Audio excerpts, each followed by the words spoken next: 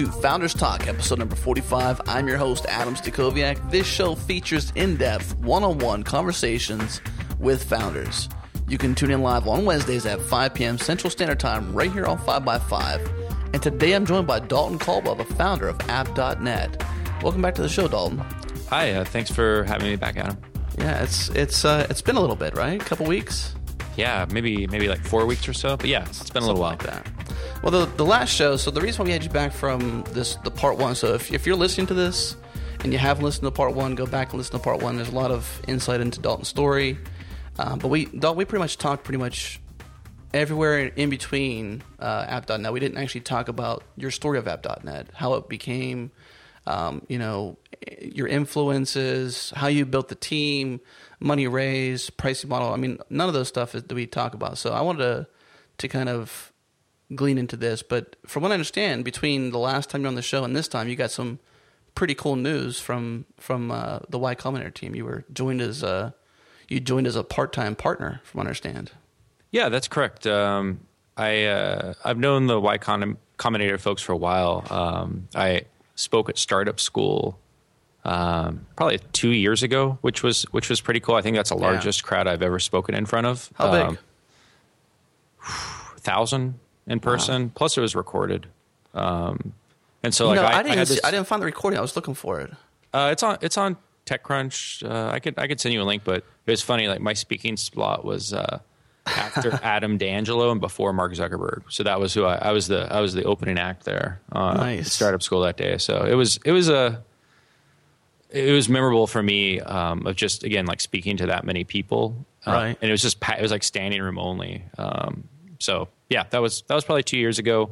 And so I've known Y Combinator for a while. They do these things where they have dinners for the founders, where they have people come speak. So I've gone to speak a number of times just as like a resource. And so yeah, it seems like PG's been trying to expand the resources that are available, including people that are still have full-time jobs and are currently running companies like myself. Just having people as a resource for people that are in the batch in the community. It's that's the idea behind bringing on a few people like myself as part-time partners. As I understand, it was a hard time, not a hard decision to make, but hard to say yes because of your needs at App.net and the time constraints that puts on you. What was the reason why you really chose to do that? Was it? Yeah, you said PG. So for those who aren't in the Valley, that's Paul Graham. Sorry, I mean, and that's his username too. So I don't mean to.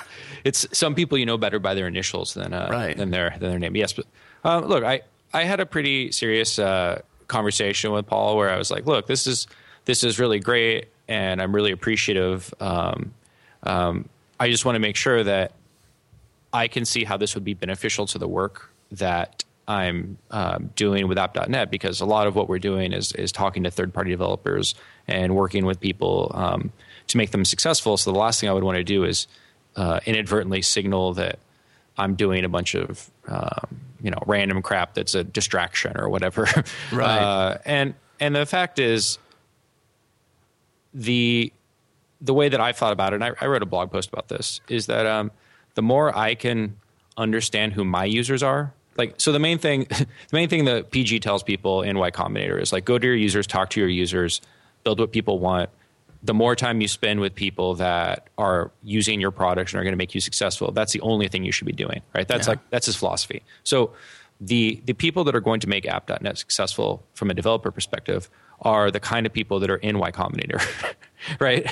It's it's the hackers, the ones that are tinkering, the ones that are figuring things out, and it's the people that are trying to build the next big thing, and that are the issues of social platforms, the issues of platform risk, the issues of having a tiny team and needing to leverage off the shelf stuff, right? Right. So it's all people that are resource constrained and time constrained, trying to do something meaningful. And so the reality is a lot of the people that are going through it happen to be people that I would very much like to see App.net integrate somehow into what it is they're building. And so I told PG, I'm like, hey man, just so you know, I'm certainly going to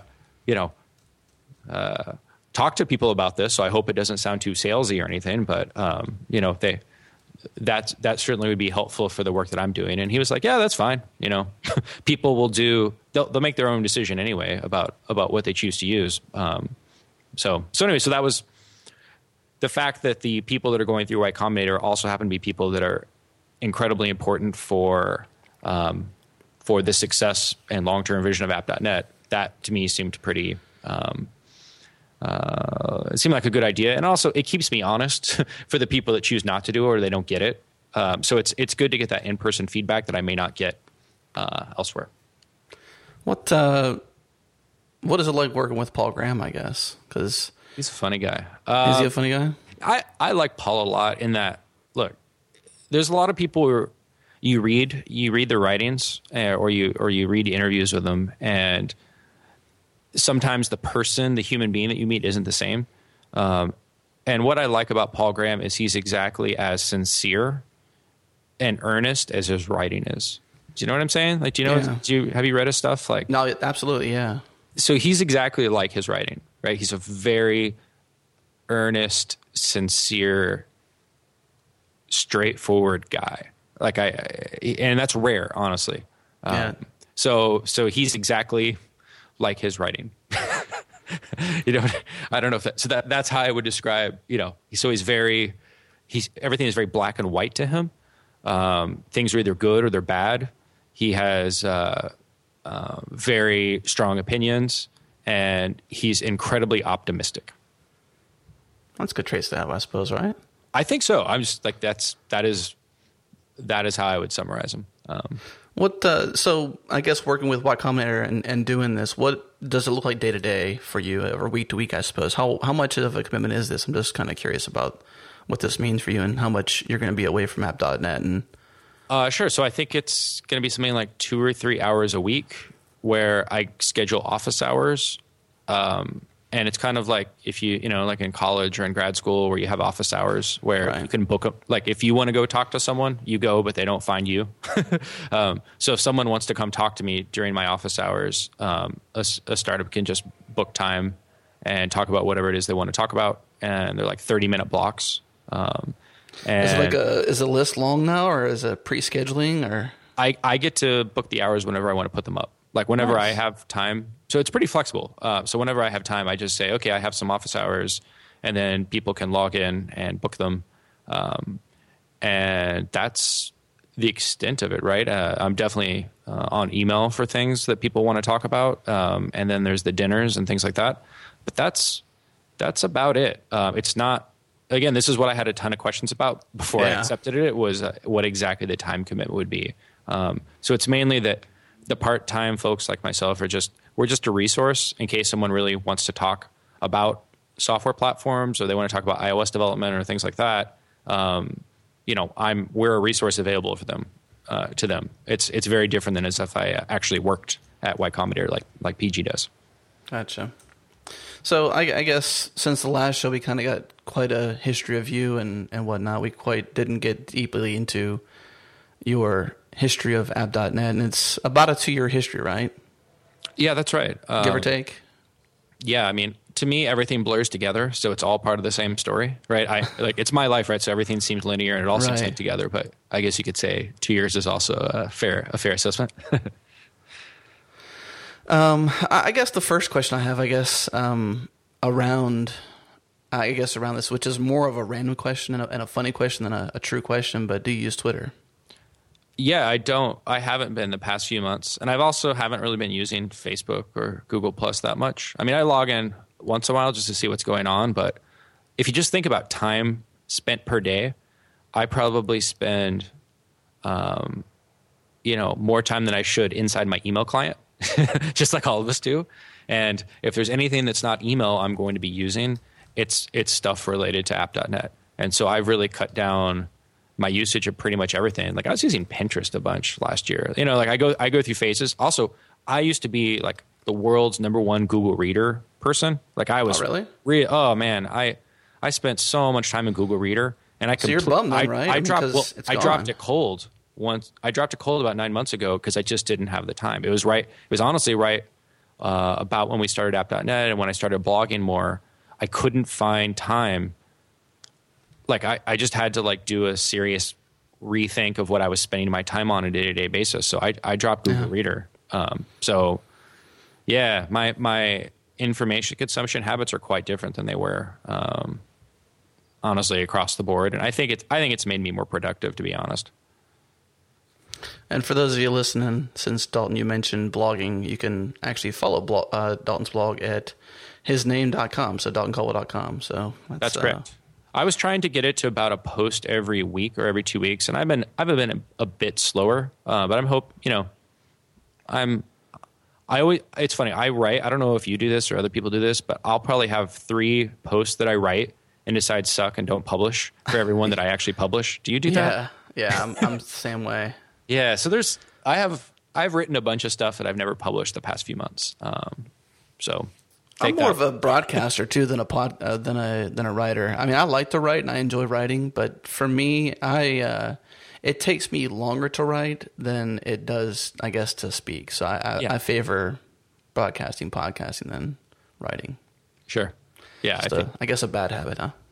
It just depends. I definitely think that, again, like since I've been podcasting, since we've had the app.net one, and I've been on a guest on more shows, that's also, cut into the time I would have been blogging. Yeah, you're getting some practice. Yeah, I've been doing a lot of these. I'm glad you mentioned that, because I didn't realize literally until minutes before the show that you guys have a podcast. Yes, we do. I had no idea. So what is some of the content you talk about on that show? So it's definitely inside baseball, right? It's not meant to be entertainment. But we really dig down deep about everything that's going on inside of app.net on, a bi-weekly basis or so. And it's myself and my co-founder is on most of them. And we answer questions from people. We talk about new API features. We talk about what this all means. We talk about new apps that came out. We talk about app ideas. So it's not something that we expect to be entertainment and to get listens to by tons and tons of people. But if you're interested in hearing what's going on inside of our heads, if you want to hear, from the horse's mouth, how we think about things, it's been a pretty valuable resource for people that are trying to keep up to speed on things. I didn't realize that was the content, but now that I hear that, it reminds me of something I was pitching when I got, I guess, into podcasting a long time ago. I was thinking, like, every business should podcast. It's crazy because it's such a... I mean, if somebody is your fan and they want to know about you, the easiest way to put that out would be into some sort of somewhat short, consumable audio or, blogs. That's pretty popular, but... I think a lot more businesses should do that. What's some of the benefits that you've seen from doing this? So this is an interesting question. Everyone in the Valley remembers podcasting from like 05, 06. Right. Like that was when I first met like Biz. Okay, was when they were doing audio, and podcasting was supposed to be the next big thing, and then Apple launched their podcast directory, and it nuked every startup. Right. Like it was bad. It was like a bloodbath. And there was a startup, remember PodTech, like John Furrier's thing. So, and that they had Scoble work there, like Scoble was like, what was he, the head? I don't know. But like podcasting was like the big thing in 2005. And when it cratered, it honestly got a really bad rap in the Valley as like this promise that never really took shape. And so when I tell people around here that I spend a lot of time podcasting, they look at me like you're weird. I might as well say like I like surf the web on my Amiga or something. Like I don't know. Like it's like I'm like, no, man. Like there really are these people, and there's a lot of tech podcasts, and I talk about 5x5, and I try to like explain the whole thing to them, and like no one's heard of any of this, and this is just like this other data point about the Silicon Valley bubble.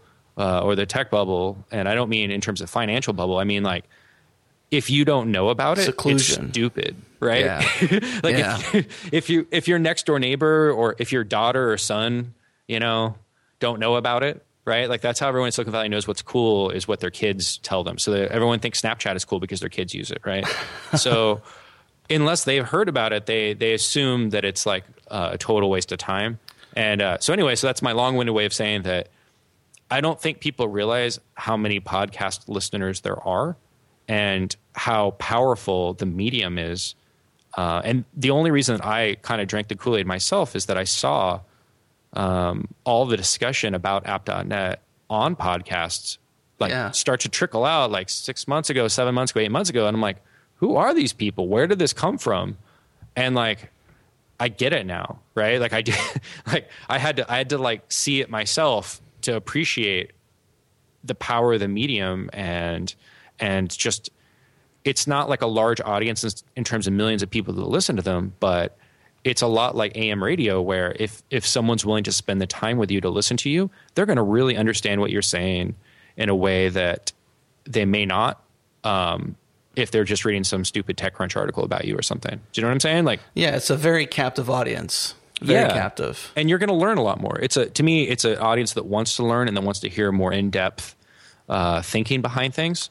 And so you end up with a much people understand things way better once they've been discussed on a podcast than, again, like the drive-by BS that goes on in most tech news, right? Like the headline. Yeah.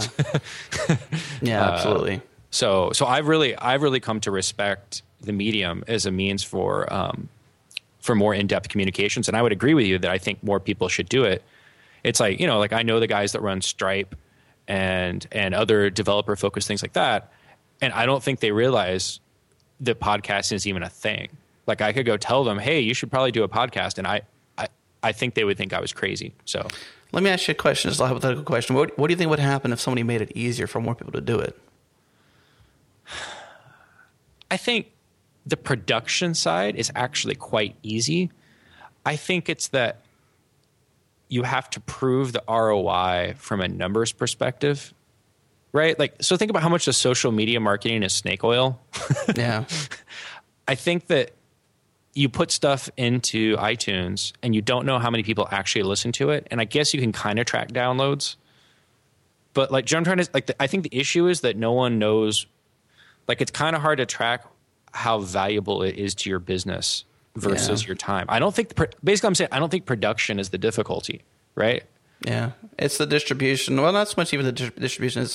It's knowing what's happening. Once you put it into the ether, what goes on. Yeah. Is anyone listening to this? Right? Like I think that's what the big barrier is. And again, from the people that are skeptical that remember podcasting was supposed to be the next big thing, right? In 05, 06.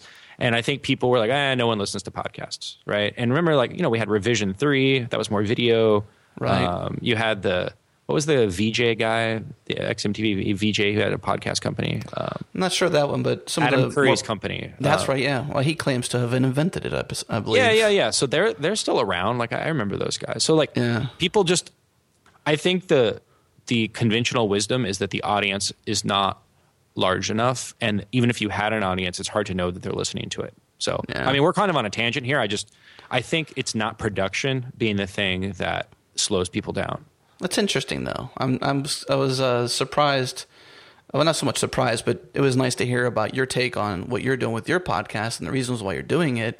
Because I think that's really like Thoughtbot's doing this. If you're a fan of Thoughtbot and those guys, they've been running their podcast for a very long time as well, and it's about their, the business of software, which is what they're in that business. So it makes sense to talk about that business. It's a level of authenticity. It's a level of authority. You become authoritative around whatever your niche is. And in your case, it's, apps and social platforms and that thing. And you're talking about not so much, what to do right, but how you're doing it right and why app.net matters and why they should matter to the listener.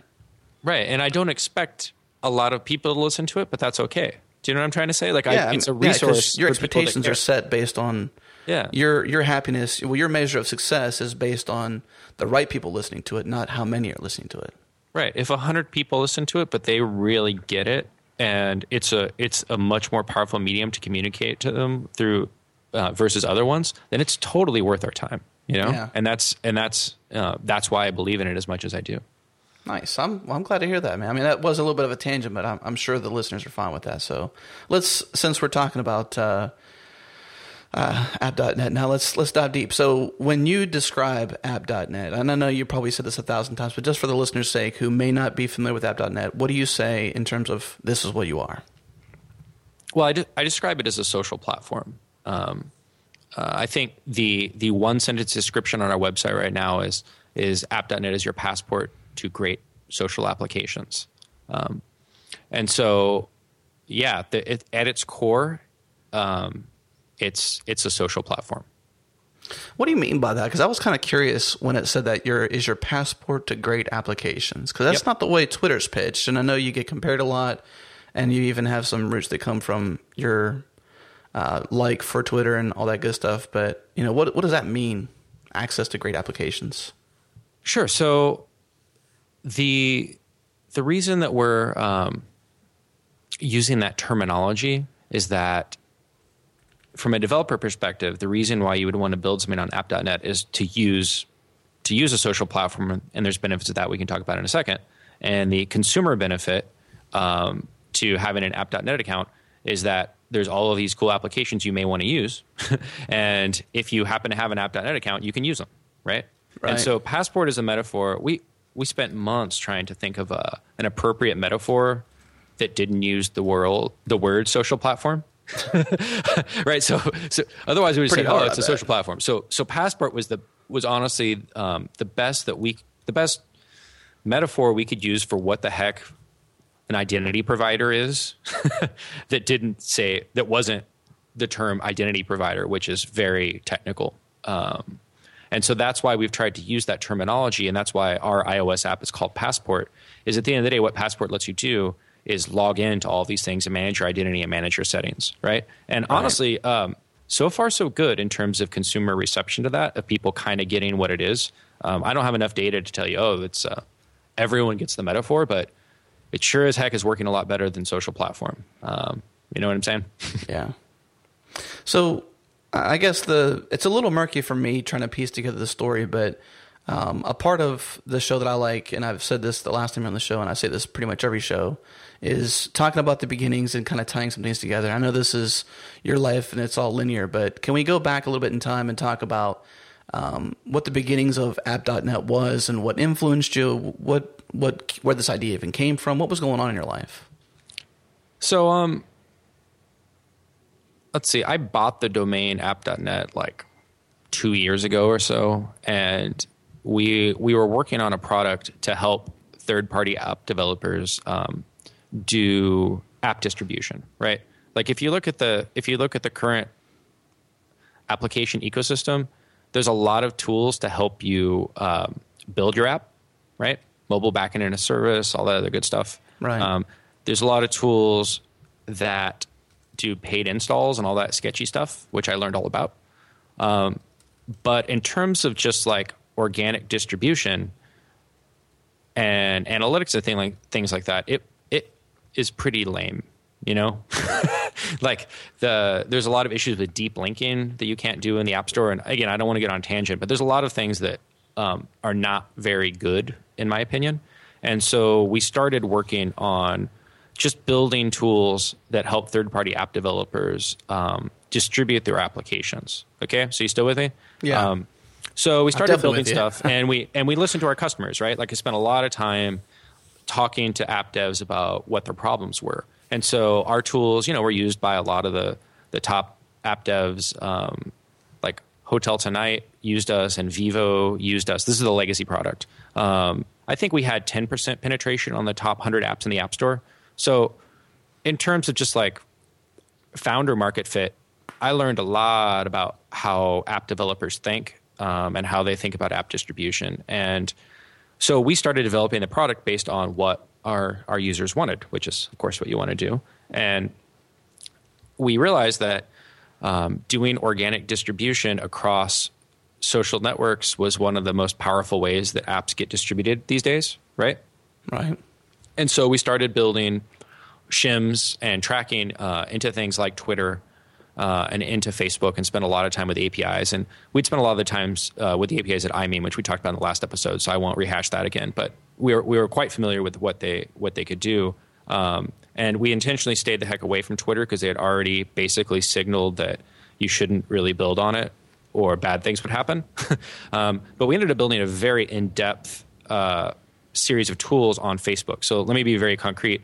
We had this tool that let you take your Facebook fan page and make the default tab on your fan page be your app. Wow. Right? So so if you went to like what's a good example of one? SocialCam. So if you went to facebook.com/socialcam, the default tab would be app.net powered, and it would show screenshots of SocialCam and have download buttons, right? Because that was going to perform way better for doing distribution on Facebook than other things. So you still with me? I'm still with you. Okay. So we ended up working very I'm glad close. you're checking, though. Okay. So we ended up spending a great deal of time with the Facebook team on all this stuff. And when they launched Open Graph, we immediately got interested in what we could do with Open Graph around the verb of downloading and trying to do, again, organic distribution rather than paid installs for seeing what apps your friends use, right? Like that's something that Apple should add, right? It's like, what apps are my friends using? It's pretty basic. Yeah, because I have no idea.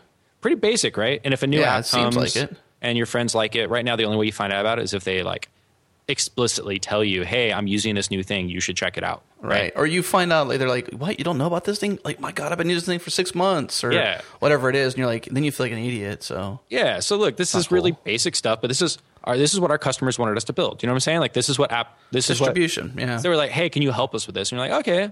So we ended up building a lot of really interesting stuff with Open Graph and in Facebook, and we built a Facebook Canvas app, and I think we got 300,000 users on Facebook, like authorized users. So like we built pretty sizable app distribution mechanism on Facebook, and spent 7 or 8 months on it. And basically, last summer, almost exactly a year ago, and I blogged about this, so I'm not telling you anything that's not on my blog, but like, I get called into a meeting with senior management at Facebook. And they basically were like, oh, wow, like, we love what you're doing. It's great.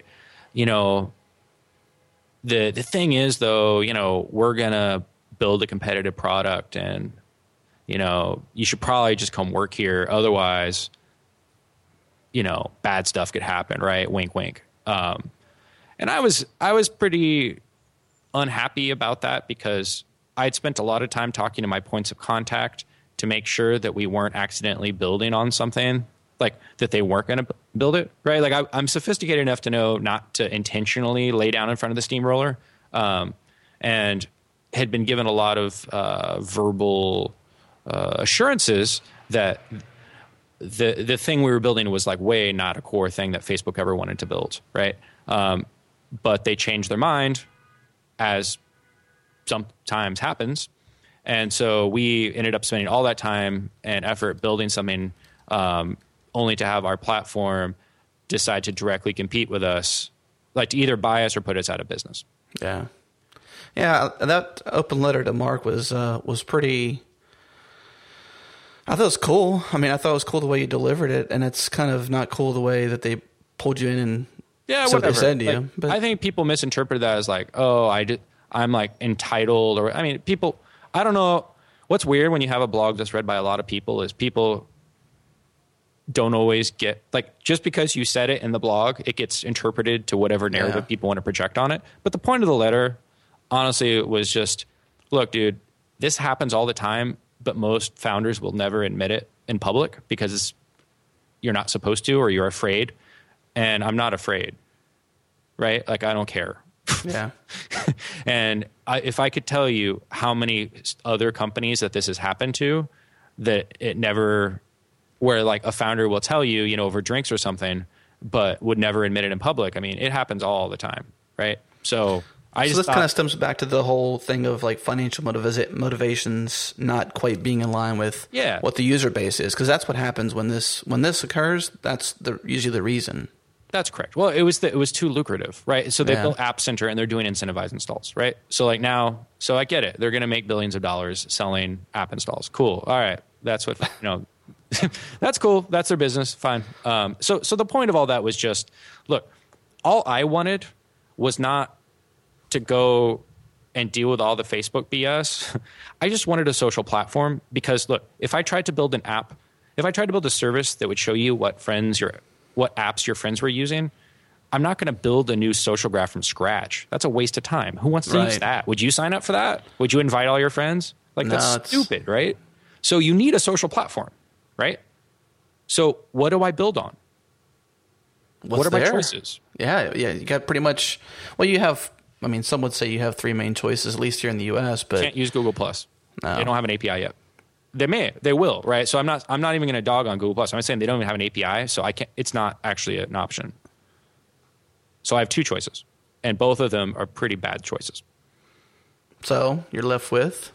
Yeah. So I'm left with nothing. And so, right. Well, and what happened is last summer, I spent a bunch of time thinking about this. I went to this thing called Foo Camp, which is held every year, and one of the big topics everyone was talking about was the destruction of the Twitter ecosystem and just the degree to which all of the early employees got turned over, and a lot of the vision changed, and that's fine, right? Everyone's got to make money. No one's going to blame the current management from the decisions they're making. But like the fact is, what a lot of the people, the kind of people that would go to Foo Camp, thought Twitter was changed, right? Yeah.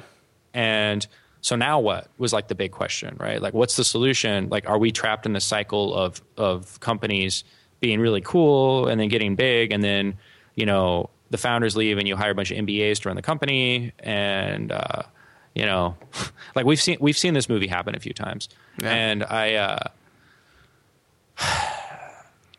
bunch of ideas were expressed there that were kind of baked, that were bouncing around my head. Like the Kickstarter guys were there, so I spent a bunch of time talking to the Kickstarter people and thought about crowdfunding. And anyway, like I think there were 3 or 4 different threads of thinking that led to the culmination of me wanting to build app.net as it exists today, which is to fill what I see as a hole in the market for if you're a dev and you want to build something that uses a social graph. Not a lot of options are there. Like what No. what are you actually supposed to do if you are a dev that wants to build something that uses a social graph, and that you don't want to have platform risk, quote unquote. What is the right answer? What are your options? So that was the culmination behind why we decided to do app.net. So maybe you don't have to answer this directly right now, but something I'm hoping to get out of this conversation with you is to also understand this other side. And this is, just me trying to get more of an understanding of what you're doing at app.net. But, for an app.net user, I understand what they're getting, but for a developer, they want a place where they can openly develop third-party applications against an open API and open graph. But yeah, and let's not even use the word open because that's loaded. Like seriously, that's something Gruber talks about a lot. Let's just say we don't build first-party apps, right? So you're not going to have channel conflict. Like it's like, so instead of throwing around the word open, it's like the point of this platform is that we're a platform. We're plumbing that knows it's plumbing. We're not going to decide, hey, cool, here's our music app. What's up?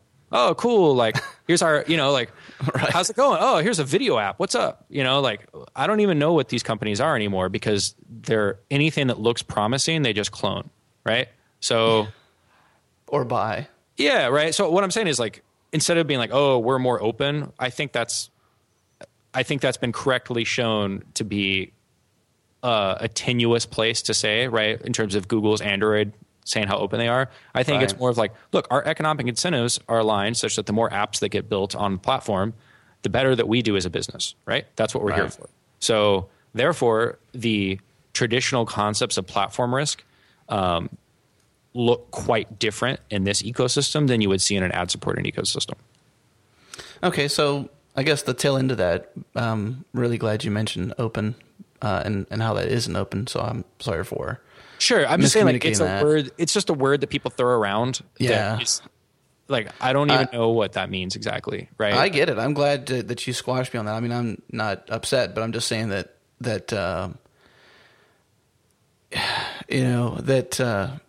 if it's not open, then I'm so glad you corrected me because I don't want to. And it seems like it's something you're totally passionate about. It's something that I'm not quite connected to, but it's just a semantic thing. Like so many dumb battles on the internet are about semantics.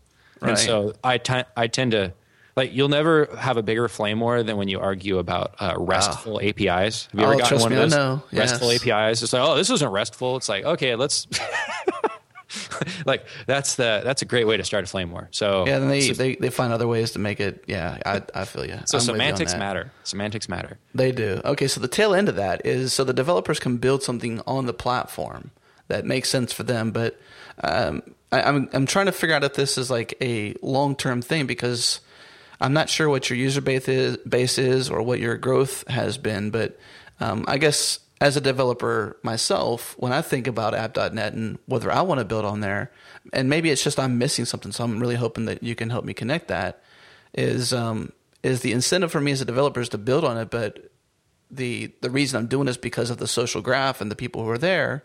What if, not that many people are there? How do you get them there? Right. So in terms of startup archetypes, do you know what I'm talking about? This is a two-sided market, right? So let me give you an example. Airbnb is a great idea. And the issue is, how the heck do you get enough users on both sides of the market for it to work? Like, right. There were like 2 years there when Airbnb it just wasn't working, right? Like if those guys were sane, like they should have like shut down the company because no one was using it, right? But with a two-sided market, if you can get enough liquidity on both sides of the transaction, it can work. The same goes with eBay, right? Like in the early days of eBay, it's like, oh, cool. So I can post things and sell them, and I could buy things. Well, like how do you get the dang thing started, right? Right. So the huge we risk always have the chicken and egg. I mean, that's we have the common right. Yeah. Well, if it's not a two-sided market, then you don't have chicken and egg, right? You know what I'm trying to say? Like if you're just an e-commerce startup, there's no chicken and egg, right? You're just like, oh, we're selling this. But if you're trying to get people on both sides, then there's definitely that risk. And the way we bootstrapped it is to honestly appeal to developers first and focus on trying to get good applications built. And once there were good applications that developers built because they cared about the vision or that it's fun, like there's all sorts of motivations for people that are built on it, or they're optimistic or they believe, or, there's lots of reasons why various developers have been building. But it's not that we have 10 million users, right? That gets the market started where, once the attractiveness. That's smart though. I like that's certainly a good approach. I didn't. Yeah. Well, that's what we did. Right. No, that's like what we got. Right. So now as of, today, there's quite a few really interesting applications that have been built. And the applications are not just the same old stuff, right? It's not like they're all microblogging style apps. There's chat apps, there's group chat apps, there's file apps, there's photo apps. I see a lot of this stuff before it gets released because the developers will send me a build of it to check out and give them feedback. And so I have a pretty good idea what the pipeline looks like. And to me, at least this stage of the experiment worked quite well in that kind of the vision for this was that enough cool, fun things get built that if a normal person signs up for the service, they'll see some cool software, right? They'll be like, oh, this is pretty cool. Like, I'll check this out. I enjoy using Patter. I enjoy using Felix, or I enjoy using Repost. And so this is why we left it paid only during the early stages. Is I was honestly afraid that we would end up in a color-like situation where if something is overhyped and everyone signs up and all the apps suck, or if the software sucks, you're like dead, right? Yeah. Like, did you download Color when it came out? I did. No, I didn't. Oh, I did. Like the day it came out, it was bad.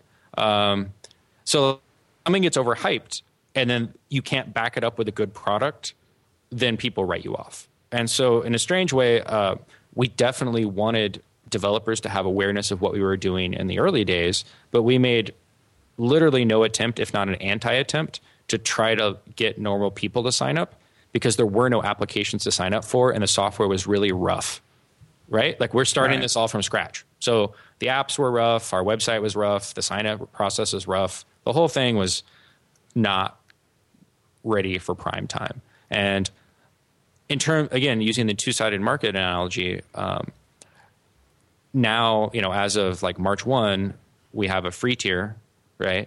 So that makes it easier for people to sign up. A few weeks ago, we launched our iOS app called Passport, which lets you sign up and manage your account. And if you notice, like the new iOS apps that are available for iOS for app.net use Passport to do login, to do single sign-on.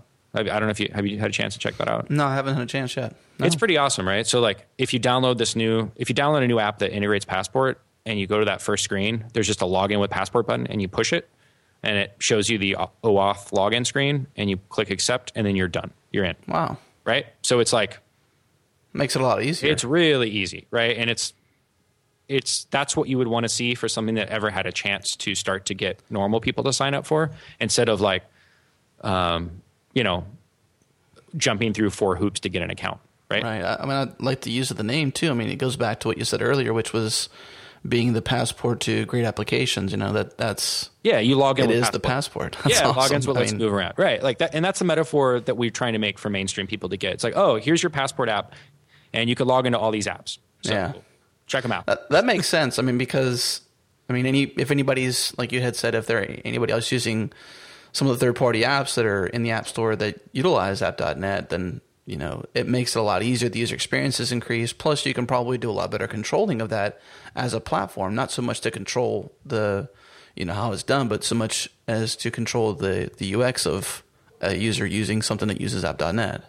Well, I think the main benefit is the user can edit their settings. Yeah. And edit their profile, and they can upgrade to a paid account. Like all the things you would want to see. I think about it kind of like, your iTunes ID. Yeah. You use it all the time. Yeah. And you rarely actually log into the management page where you update your credit card info and all that stuff. But every once in a while you need to. But it's like your iTunes ID is what empowers you to use the App Store and to use the Music Store and all of this other crazy stuff.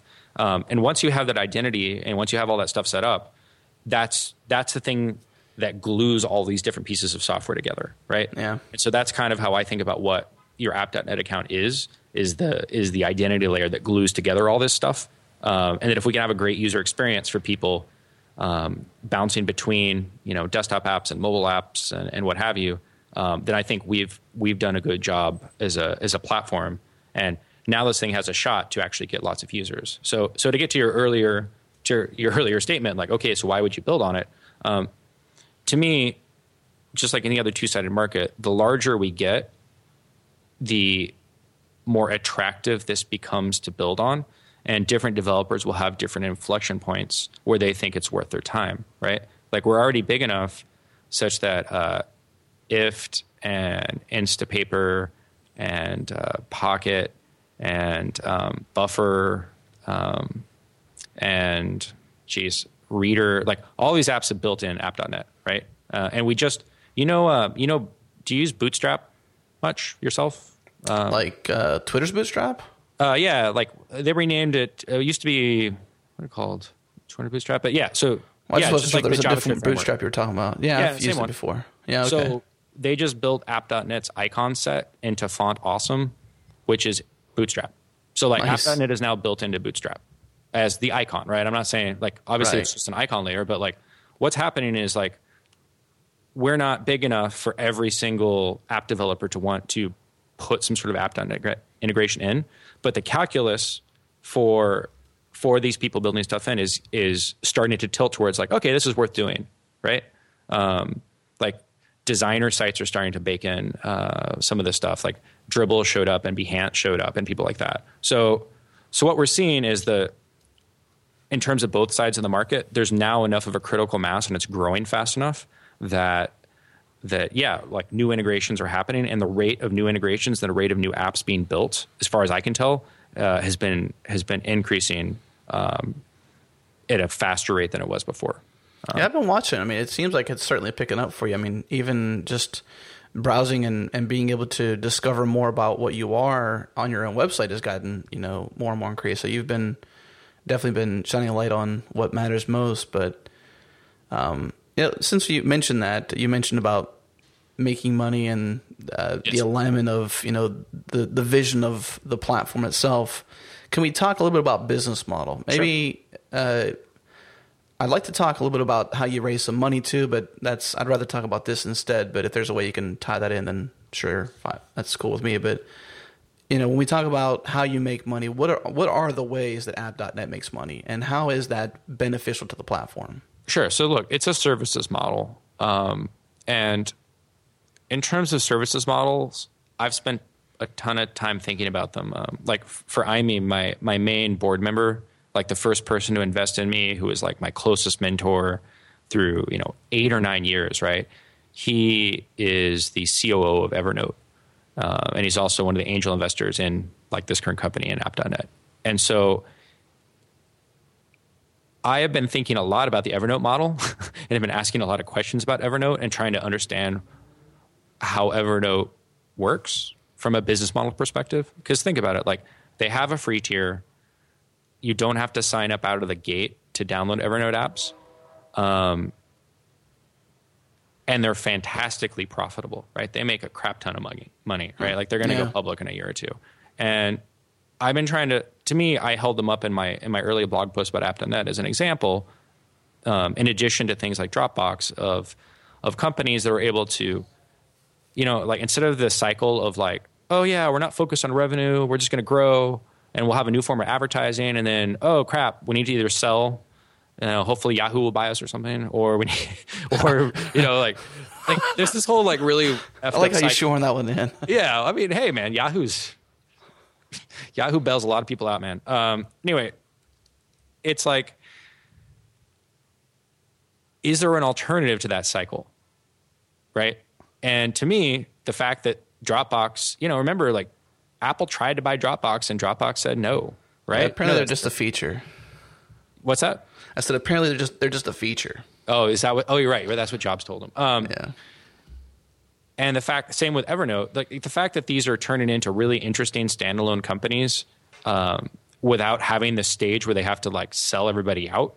And as far as I know, those companies have not had to just like turn evil one day, right? Like, unless, correct me if you disagree, but like they're pretty much the same as they were in the beginning state, right? There wasn't it wasn't like, okay, step 3, pull the blanket out from under everything that we have built and change, right? Yeah. So to me, I see those services business models where you're deriving revenue from providing a service that users value as being the best aligned with this sort of thing. So here's another thought experiment. Amazon Web Services, right? Let's do a thought experiment. You could use Amazon Web Services to build an e-commerce competitor to Amazon, right? You could. And you could use that e-commerce competitor to just beat the crap out of them, right? Because you're underselling them or whatever, like Zappos or something. Like you just like, you're like, would Amazon go in and sabotage your AWS instance? Like, can you imagine them doing that in that thought experiment? Would they go like, kill your dynos or something? Maybe not. I sure hope not. Right. But that's what Facebook did to Zynga. Right.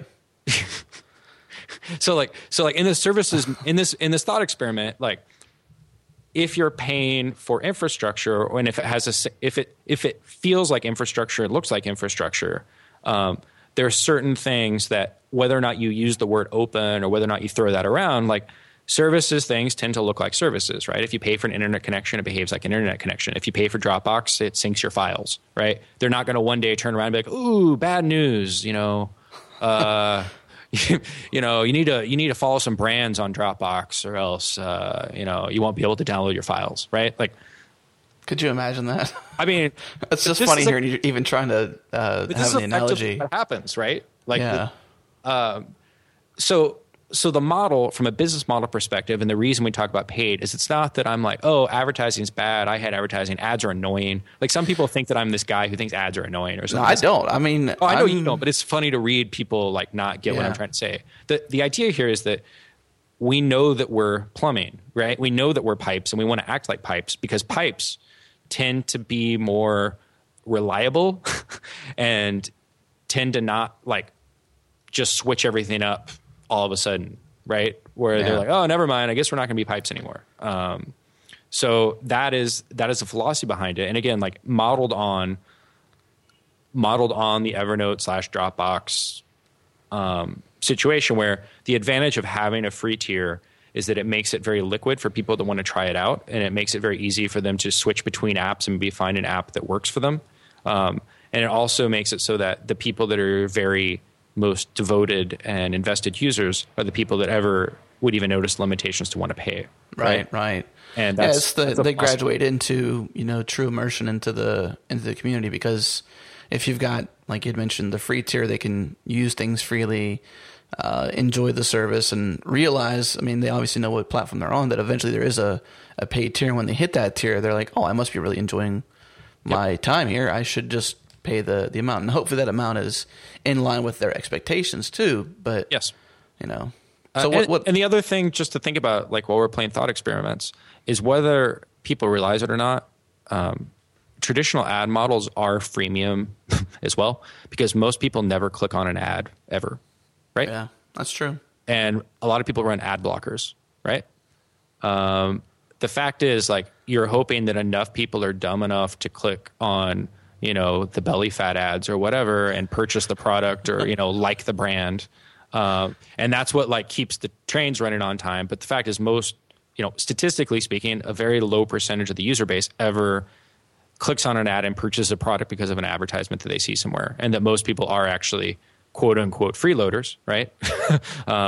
In a traditional ad business, right? So you're still taxing, like there's still some small percentage of your user base in an ad business that is effectively subsidizing the whole thing. So the models are less different than you would think. Let's put it that way. So since we're talking about ads, and we talk about your blog quite a bit too, you wrote this post, What Twitter Could Have Been. Yep. And you talk about how ads, and we just kind of went through this a little bit, but I'm wondering if you can elaborate just a tiny little bit.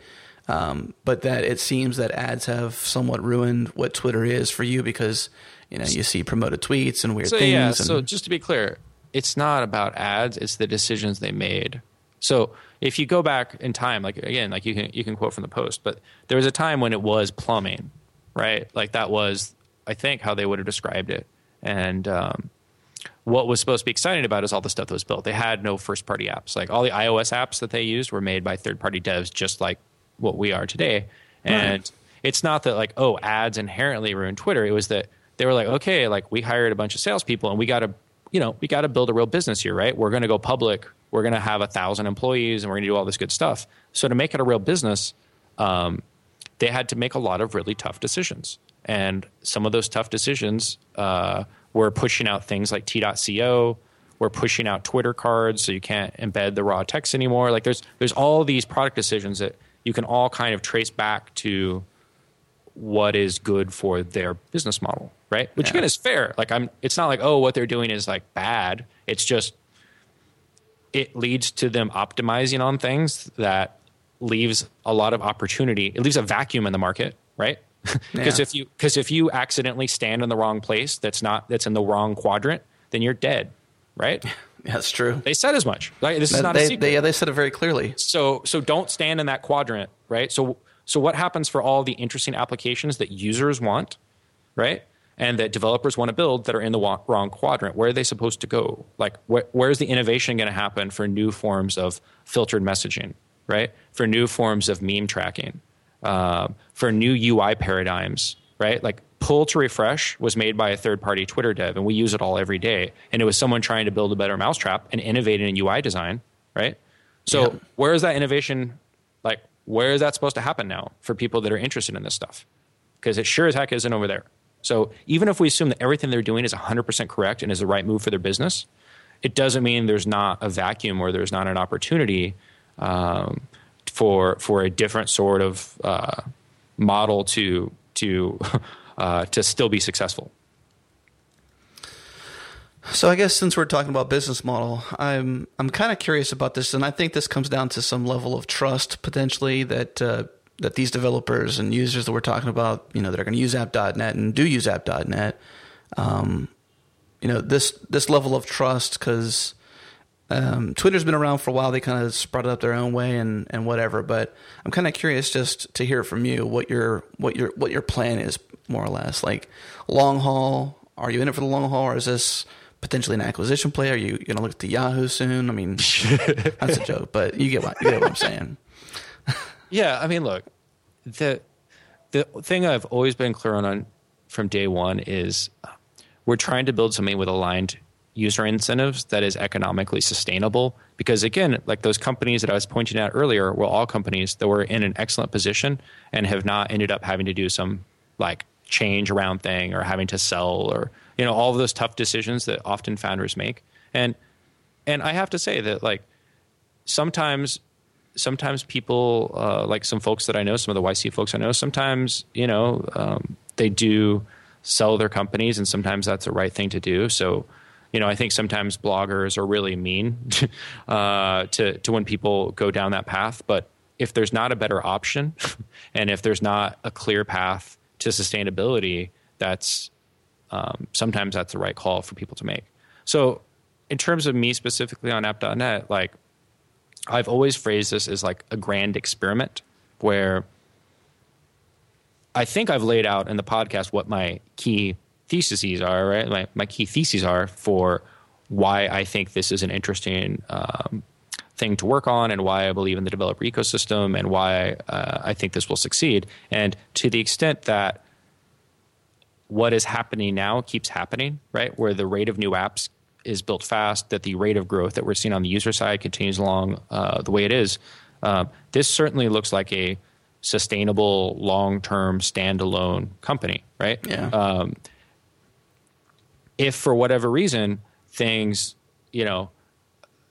don't work in the grand experiment, again, I want to be realistic. Like sometimes you see founders and you see them like on press and they're like, oh yeah, I'm doing this for the next 30 years. And they say all these things and like, it's like their first company and they don't know. Right. They don't know that sometimes no matter how hard you try, things can go sideways on you. Right. So to be very crisp in my answer, as long as things still keep looking good like they're looking now, this is awesome, right? And I want to see this I want to see where this goes. This is the coolest thing I've ever worked on, right? This is really fascinating to see something start from scratch and to see the ecosystem be popping out new stuff every day and to see emergent behaviors from the community every day and to have all these people be excited about it. This is really cool, right? So the last thing I would want to do is like not see this through and not shepherd this to the best of my ability to wherever it grows into.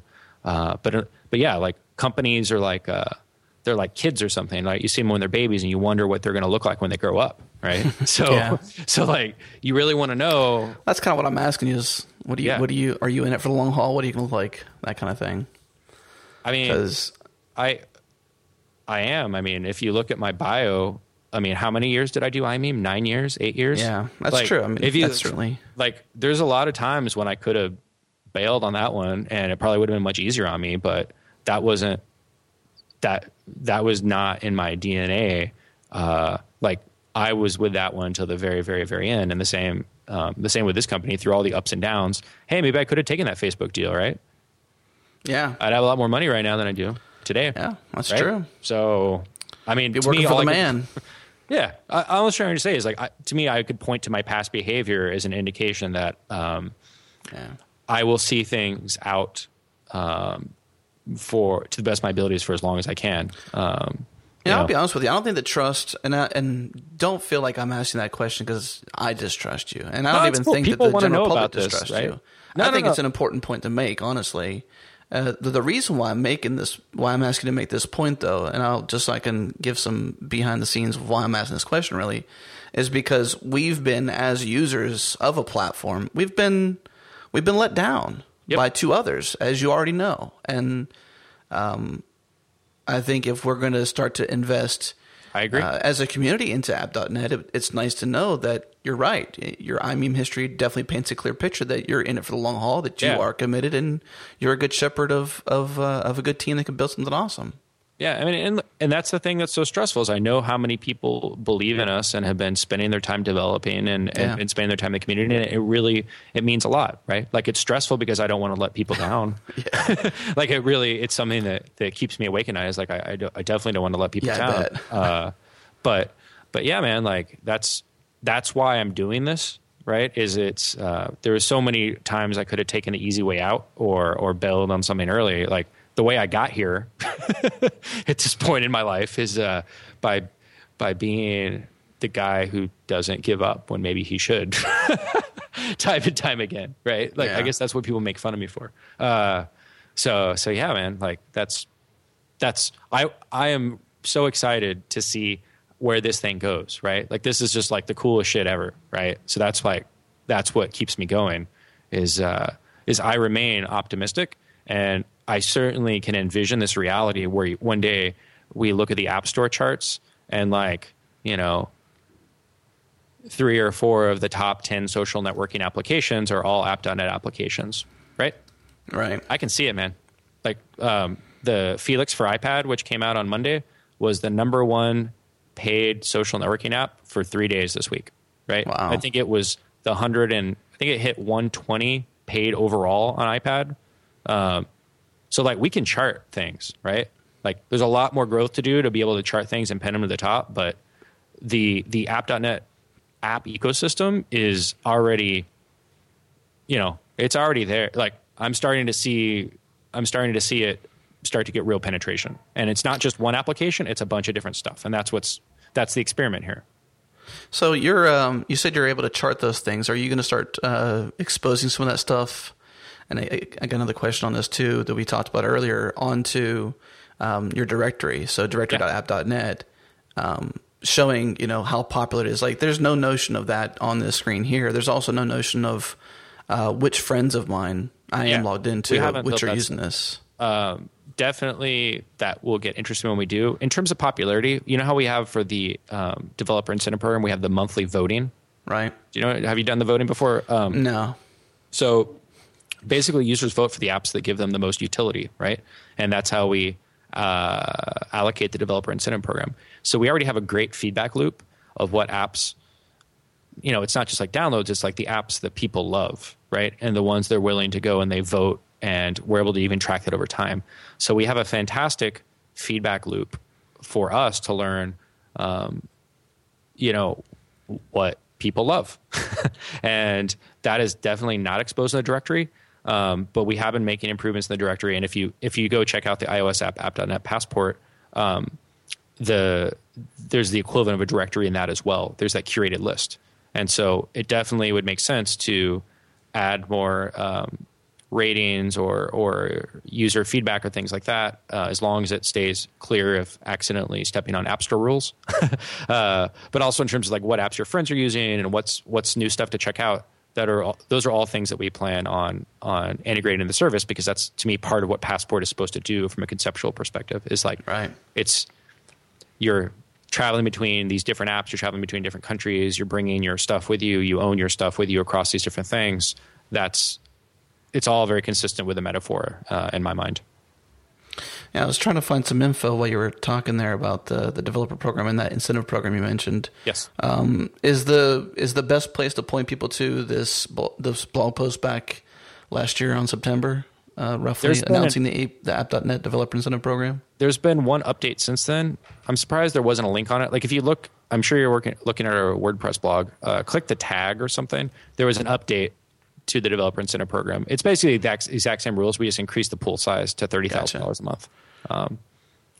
And we require developers to have a privacy policy in terms of service. Like we made a few tweaks off the first one, but it's by and large the same. Okay. I just want to make sure I link that in the show notes because... Yeah, so link the most recent version then. That'd be great. I will definitely do that. All right. Okay, so next question I have for you, we got a couple more questions and we'll start the trail off, but I'm just wondering if there's any misconceptions that you're aware of about app.net that you'd love to squash on this show. I mean, I've been lucky enough to see a lot of really big world-changing startups right when they launch. And right when they launch, it's really hard to picture how they would ever be big. Or it's hard to see how they would ever grow, or it's hard to see how it would ever appeal to people that aren't geeks. And so, like, as I said to you earlier in the podcast, like, out of the gate, all we were trying to do is appeal to developers, right? Like, I think there were a lot of people that were like, oh, I would never sign up for this. Like, it's like, well, no one asked you. Well, it's like I don't care. Like our goal is to sign up 10,000 people, right? And to build a good community off of that, and to build great apps, and to have like-minded people that want to be a part of this. It's not to be all things to all people right? And to be something that would appeal to like a total mainstream audience. So I think that just like from a misconception perspective, people that are like, oh yeah, like it's all a bunch of developers talking to each other or something. It's like, well, yeah. I mean, you just described, what Twitter looked like the first 2 years it existed, and Facebook was just a bunch of Harvard kids talking to each other for a year, right? That was definitely what it looked like. You could look at the early days of YouTube, where it was just a bunch of crap they ripped off eBaum's World in the early days, right? Mm-hmm. Like if you see the the baby pictures of what a lot of these things look like at the beginning, it can be hard to picture how they could ever be big, right? And one of the ways that I try to stay patient, and the things that I talk about on our podcast, is that like it's from these sorts of humble beginnings, right? Where the kind of people that would go to Homebrew Computer Club and get an Apple IIe before there was any software for it. Like, yeah, that's some geeky shit. But that doesn't mean that if you extrapolate it forward and you're able to grow and real innovation happens, that it can't be something that does touch a lot of people's lives, right? And I saw this with iMeme, right? I started that thing in my studio apartment, and it was like really like not glamorous shit at all. And to end up with 30 million registered users and to be like a cultural thing that a lot of people cared a lot about, like I would get letters from people, I get emails from people about how important it was to them. Like I've seen how really small, geeky seeming things can get big. And so I don't know for a fact that will happen to us, but just in terms of misconceptions, just because it started off being a thing that geeks care about does not mean it can't be big someday, right? It's not like it doesn't limit what it can be over time. So on that note, then I guess since we're roughly 2 years later of app.net starting, and 1 year since the current, like remember I announced joined app.net. Right. It was July 13. So it's not even a year now. It's 10 months. Yeah. Okay. Sorry. Thanks for no problem clarifying that. So I guess in terms of if you had, I guess this is the case right now, but if you can speak to an audience of non-geeks and geeks that could say, and you could say, this is what I'd like you to do on app.net over the next year, what would that be? So I think what's going to happen is that as new applications come out that are really cool and appeal to people, there'll be an incentive to at least go download it and check it out. Because you're going to see things that you haven't seen before. Like some of the stuff that's coming soon, there's some things I've seen around group messaging, which are pretty fresh, like I haven't seen elsewhere. And so even if you ignore that it was built on the app.net platform, if you just said, here's a new app, I think people are going to say, like, this is a pretty cool app. Do you know what I'm trying to say? Like, right. Like what's going to appeal to normal people is they're going to see stuff and you're going to be able to show it to your friends, like, oh yeah, check out this new thing. And regardless of how it works under the hood, it's going to be pretty cool, right? So over the next year, I think what you're going to see happen is as the breadth and depth of things that people build, right? Like developers are just hitting their stride of, because remember, we cold started this thing 9 months ago, right? Like the Files API was released in freaking December. So we've had like 4 months for people to get this going. So I think what you're going to see over the next year is just like, there's going to be new weird stuff, and maybe it's not for everybody, but there's a higher and higher chance that you're going to see an app that's worth checking out, is worth trying out with your account. And that you may find a reason to integrate into your day-to-day usage, right? And that's what I believe that's what's going to attract normal people, and that's why they're going to care. It's just not they're not going to care about my backstory. They're not going to care who Dalton is. They don't give a shit, and I don't expect them to, but they're going to see some cool stuff on the charts, right? They're going to, oh, what's this Felix thing? What's the and that's going to be worth downloading. That's going to be worth experiencing, and in my belief, that's what's going to grow this thing to the point where mainstream users start to care. And what about developers? Well, with developers, I think that if you look at like a lot of people that are in the developer community, and I spend a lot of time with them, they love the API and they love what we're doing. And, a lot of them use it for fun. Like they use the service to talk to each other. And there's a lot of people that have been holding back until they believe we can grow fast enough, right? Again, it's part of the chicken and egg thing. So I think to developers, the more evidence that we can show that this thing is not going to be some like oddity that it's fun to build on because the APIs are cool, but that is not going to ever make them any money. The more we can build a case that this has the opportunity to be quite lucrative as a developer, whether you're doing paid apps, whether you're doing freemium app, whatever your business model is, the people that are paying attention but have stayed on the sidelines, I think we're going to see them jump in. And I do think there's enough. I think if everyone was building the same microblogging apps, that the market's not big enough to sustain a bunch of developers working on it. But because this is so open-ended, right? Because you can build location apps and photo apps, because you can pretty much build anything that would use a social API, I think there's a large enough surface area for a lot of developers to build weird stuff that we've never thought of before, right? Like, who would have thought Snapchat would be a thing? Like, it's not something I would have ever thought of, right? But no, but someone did, and people love it, right? But I never would have thought of Snapchat.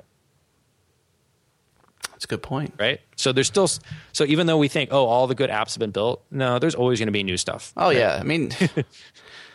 Yeah, that's absolutely true. I mean, the internet is still young. I mean, yes. Building applications the way we do these days is still young. And I think we're going to be surprised by, what the next generation of developers start to do and what they are doing now. I mean, and to me, the file API that we have and the way that it works, there's nothing like it out there from other APIs. Like, that's the biggest differentiator from just a pure API perspective.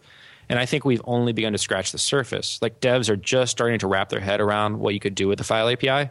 So I expect that to be the vector by which really unexpected stuff starts to pop out, right? If I had to guess, there's not another social API or anything like this that has something that looks like our files API, right? So I think that's going to be, like, once developers really get what they can do with it, that's going to be the vector by which new applications get built. Yeah, this question kind of belongs a little bit on a different show, but it's a little bit applicable here since we're talking about developers. But having your API spec on GitHub and kind of being in, like you had mentioned, you're a developer yourself. That's what you went to school for and what you do. But what is having that on GitHub? And we talked about your terms of service, I think, on the industry when you were on that show with me. What is just being on that community, being a part of GitHub and having your spec be on there? What's that done for the API itself?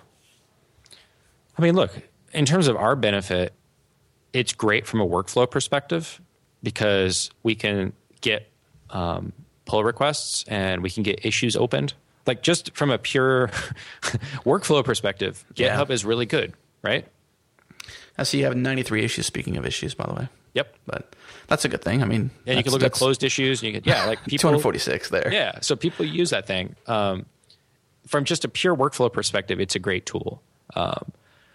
Additionally, it helps surface what we're doing in a way that people are used to understanding, right? Like, it's effectively the standard for reading documentation or reading source code, right? Yeah, so true. Being able to publish that and take for granted that resource is available is so much better than if we tried to not have it on GitHub, right? What would the alternative be? This stuff was just on our website somewhere. Well, would we put like a comment box on it, or like how, would you email us? Would we do a mailing list, right? Like, the tool, there's so many benefits for you're integrated right into the community you need to be integrated with. Exactly. Yep. And people get how to use it. Like, one great example is there's this iOS library called ADNKit that a third-party dev built for app.net, and someone else built some stuff and didn't finish it. And so the guy who built ADNKit forked it and took all the work he had done and built on top of it. And if you go look at it, he's gotten a ton of pull requests. And basically every app.net app, I shouldn't say every, a large percentage of app.net apps on iOS are using this library. And just to show you how good it is, our official Passport app uses ADNKit. How funny is that? Like, wow. Our official app is using code made by a third-party developer that they put together on GitHub. And ADNKit depends on AF networking, which is one of the most popular libraries on GitHub. Do you know what I'm talking about? It's like a networking. So if you trace the chain back, it's like, okay, AF networking is like the standard networking library that a large percentage of iOS apps use. This is built on top of AF networking. There's patches back. It works great. I've seen a ton of people do major commits to that, and it's so dang good that we use it ourselves. So to me, that's just an example of the power of having GitHub that well integrated into the workflow. And it certainly lets you talk right to, the right kind of audience. And, you mentioned using a third-party library like that. We didn't talk at all about the technical details of app.net. I'm not even sure of them myself. I haven't followed the story that closely. But what is the platform built on? So a lot of the API, written in, I suppose. Yeah, a lot of the API is written in Python. We've been writing a number of performance-sensitive pieces in Go recently. So like our streaming API is written in Go, and we make heavy use of Redis and MySQL on the persistence layer. Yeah. So that's what we got. So there you go. So every day you're using third-party stuff to build your. Redis. All those things are open source, and Antares build Redis, and that's cool stuff. Go is pretty cool, right? Go is none of the a lot of the stuff did not exist a few years ago, and it's funny because my co-founder worked with me at iMeme, and the tools are a lot different than they were a few years ago, and they're so much better. It's not even funny, right? Like that's true. Like the state of the art circa 2005 versus 2010 versus 2013. Holy cow, man. And not only that, but just accessibility and the ability to participate is fundamentally changed software development. I'm so excited about the future, and that's why I was asking some of these questions too, because that's kind of where I think I see app.net going, and I'm hoping that other people see it the same way. But to hear it from you on this show, the same, that you bootstrapped on developers and what developers are doing on the system now in comparison to what they could be doing in the future. That's just, we've only scratched the surface, in my opinion. Like Precisely. You had said, we're now looking at baby app.net.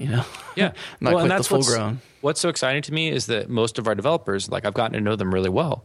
They are one person. They are two people. I can't think of a team off the top of my head that's more than two people, and they're building stuff that's is high of a quality from a fit and finish perspective, and from a popularity perspective, is things built by 10-person teams and 15-person teams. So if you think about software tools as being like, I don't know if leverage is the term, but like amplifiers. Right? If you think of like really good software makes you more productive, it's, to me, I'm seeing a lot of validation that, taking advantage of the messages API and the post API and the streaming API, like taking all these things, one or two people can build some really compelling stuff really quickly. And so, like I'm super optimistic about the idea of giving people more and more powerful tools to build stuff that users want to use, with less resources than if you had to roll all this stuff from scratch, right? That gets quite exciting. Yeah. Well, here's a chance for you to shine a light on somebody else. Well, actually, there's one other question I wrote down while I was talking to you about that. I wanted to ask you,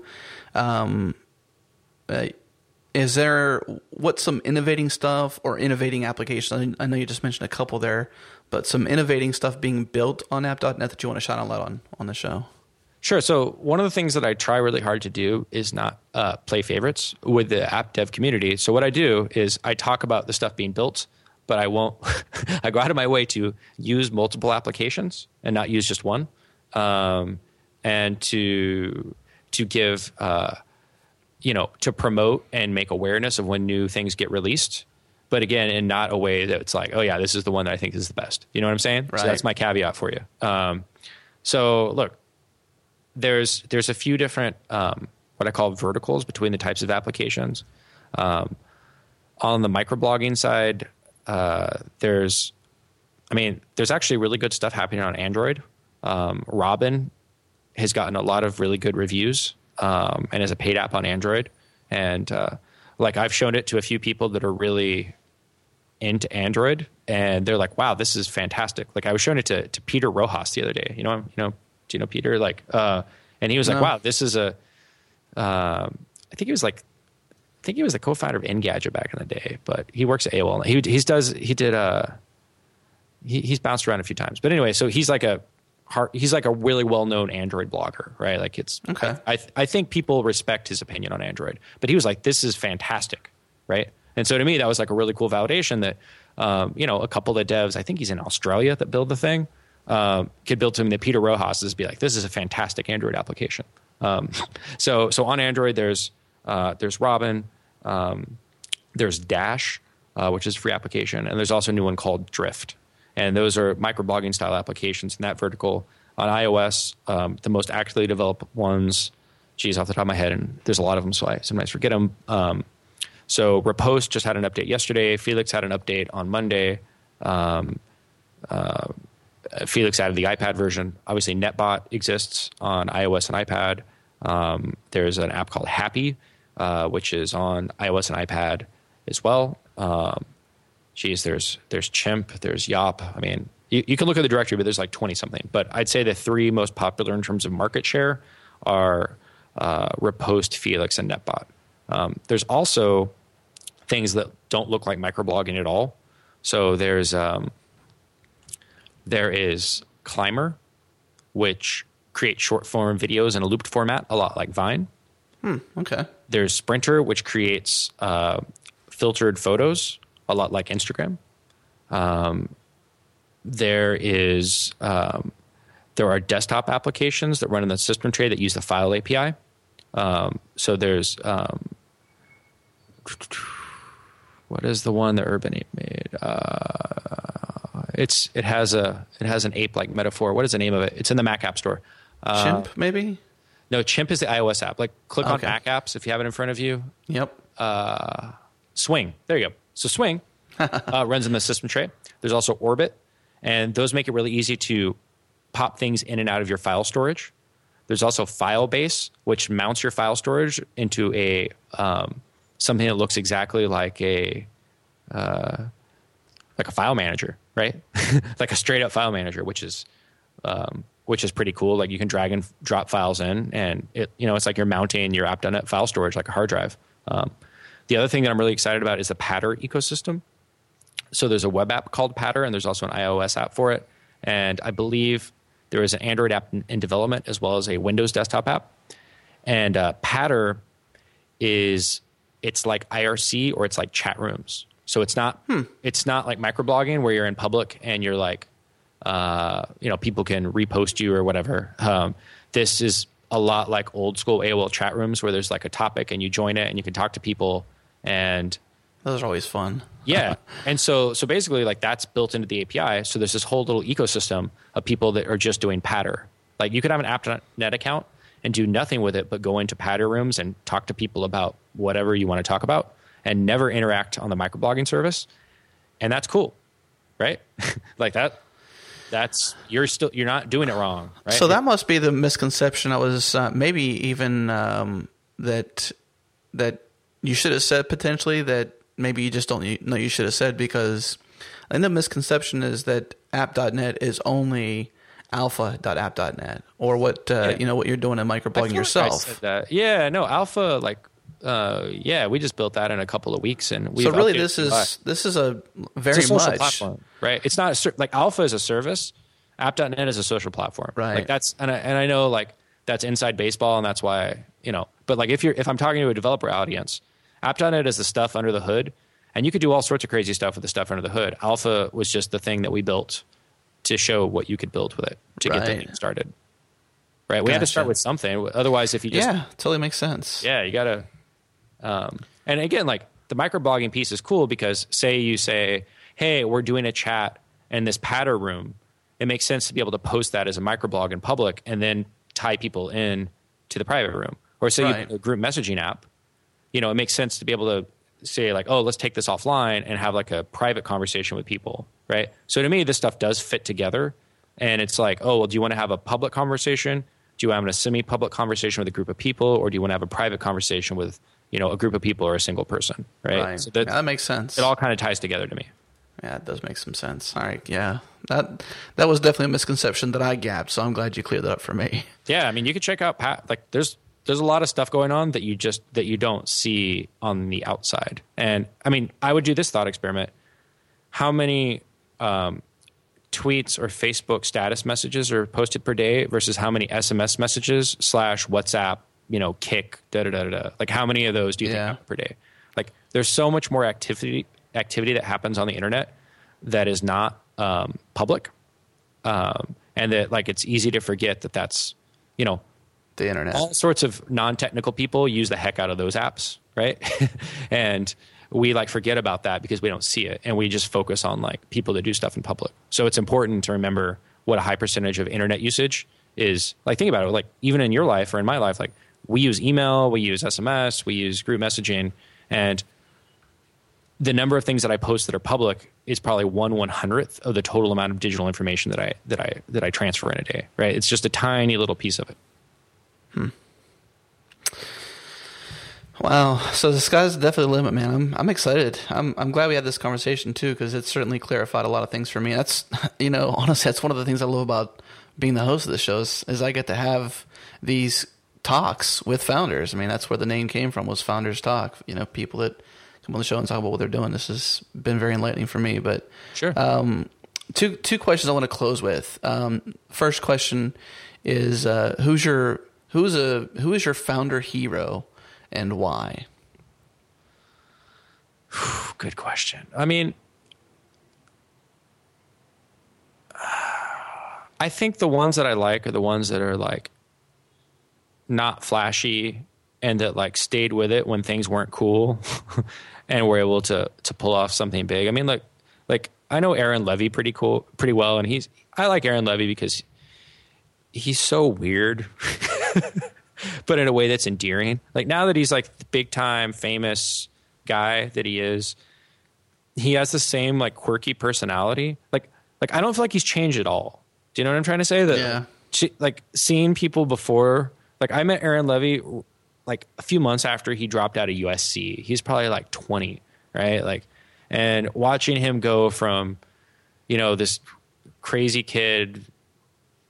I don't know if you ever met the guy or like seen him speak, but he's got a thing, right?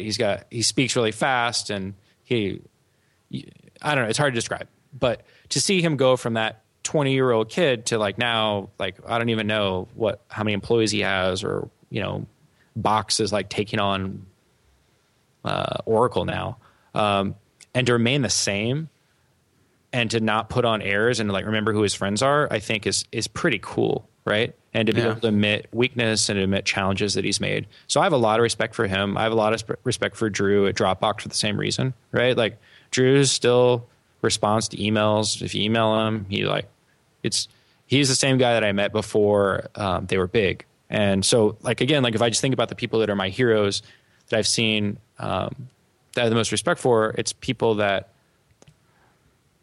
when everyone else was getting a lot of press or getting a lot of ink for how great their startup was, or like going to a lot of conferences or doing all this vanity stuff, they were like behind the scenes building a real business.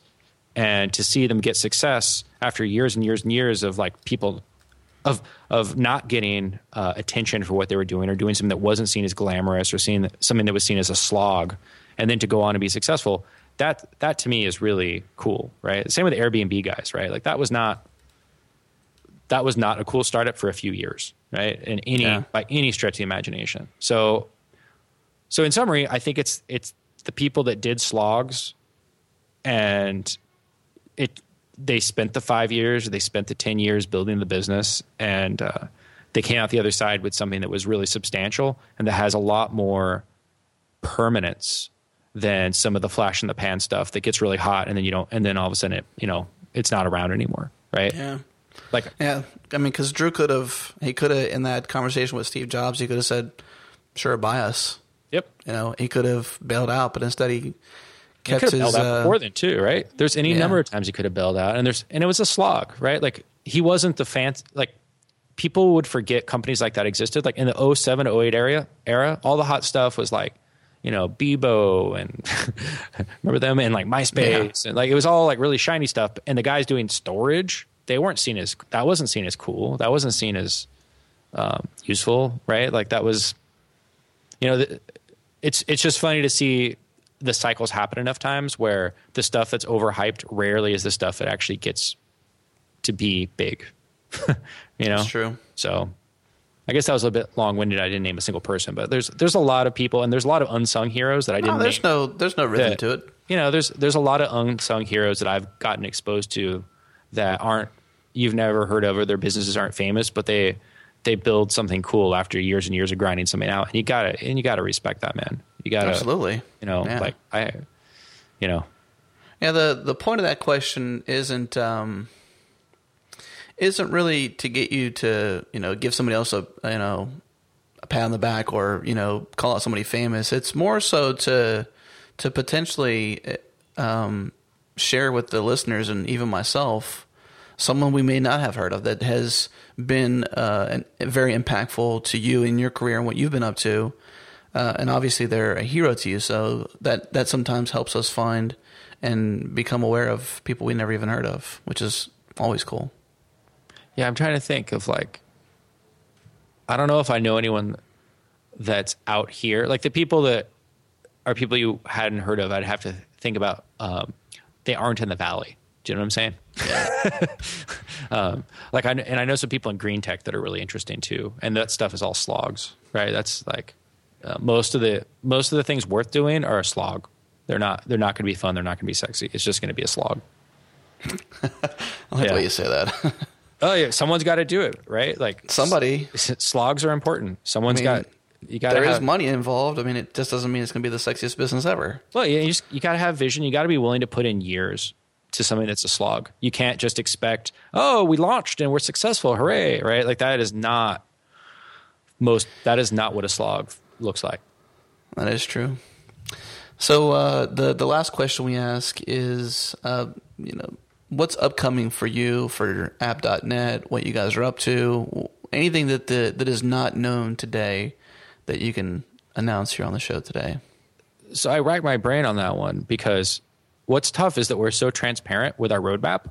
I don't have anything like when we do our official podcast, we actually tell people what's on our roadmap. Isn't that funny? Isn't that weird? Nice. We're like, okay, here's what we're building. Here's the order that we're thinking of building things. What do you guys think? Right. So look, we're building a streaming API. We're doing a major revision of the iOS Passport application based on developer feedback. It'll be the first major revision to it.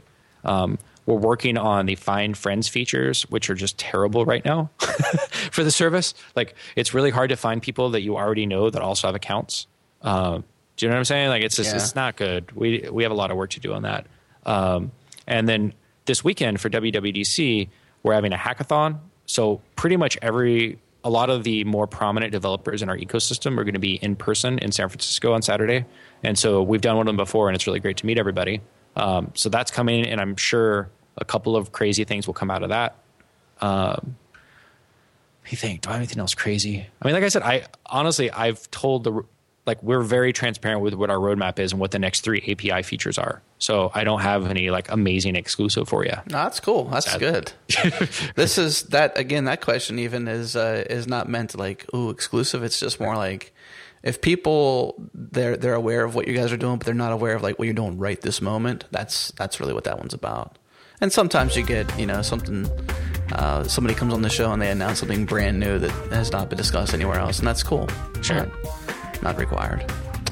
Well, Dalton, it's definitely been fun having you back on this part too. Thanks for making the time to come back again. I know you were just on the show a couple weeks ago, but I didn't get to have this conversation with you in that I think was an hour and some change on that call. But even the time, thank you so much for taking this much time out of your life to have a chat with me on this show, and the listeners of the show. I'm sure they certainly appreciate you doing that. So. For those who are listening, you can tune in live like you do today if you're listening live, or if not, if you're listening on the podcast feed, you can listen live on Wednesdays at 5 p.m. Central Standard Time right here on 5x5. That's 5x5.tv/Founders Talk. Next week's guest is Drew Stroney, and as you know, this week's guest was Dalton Caldwell. So Dalton, let's call this one a done show. Sounds great. Thanks for having me. It was great. It was great talking through all this stuff. Absolutely, man.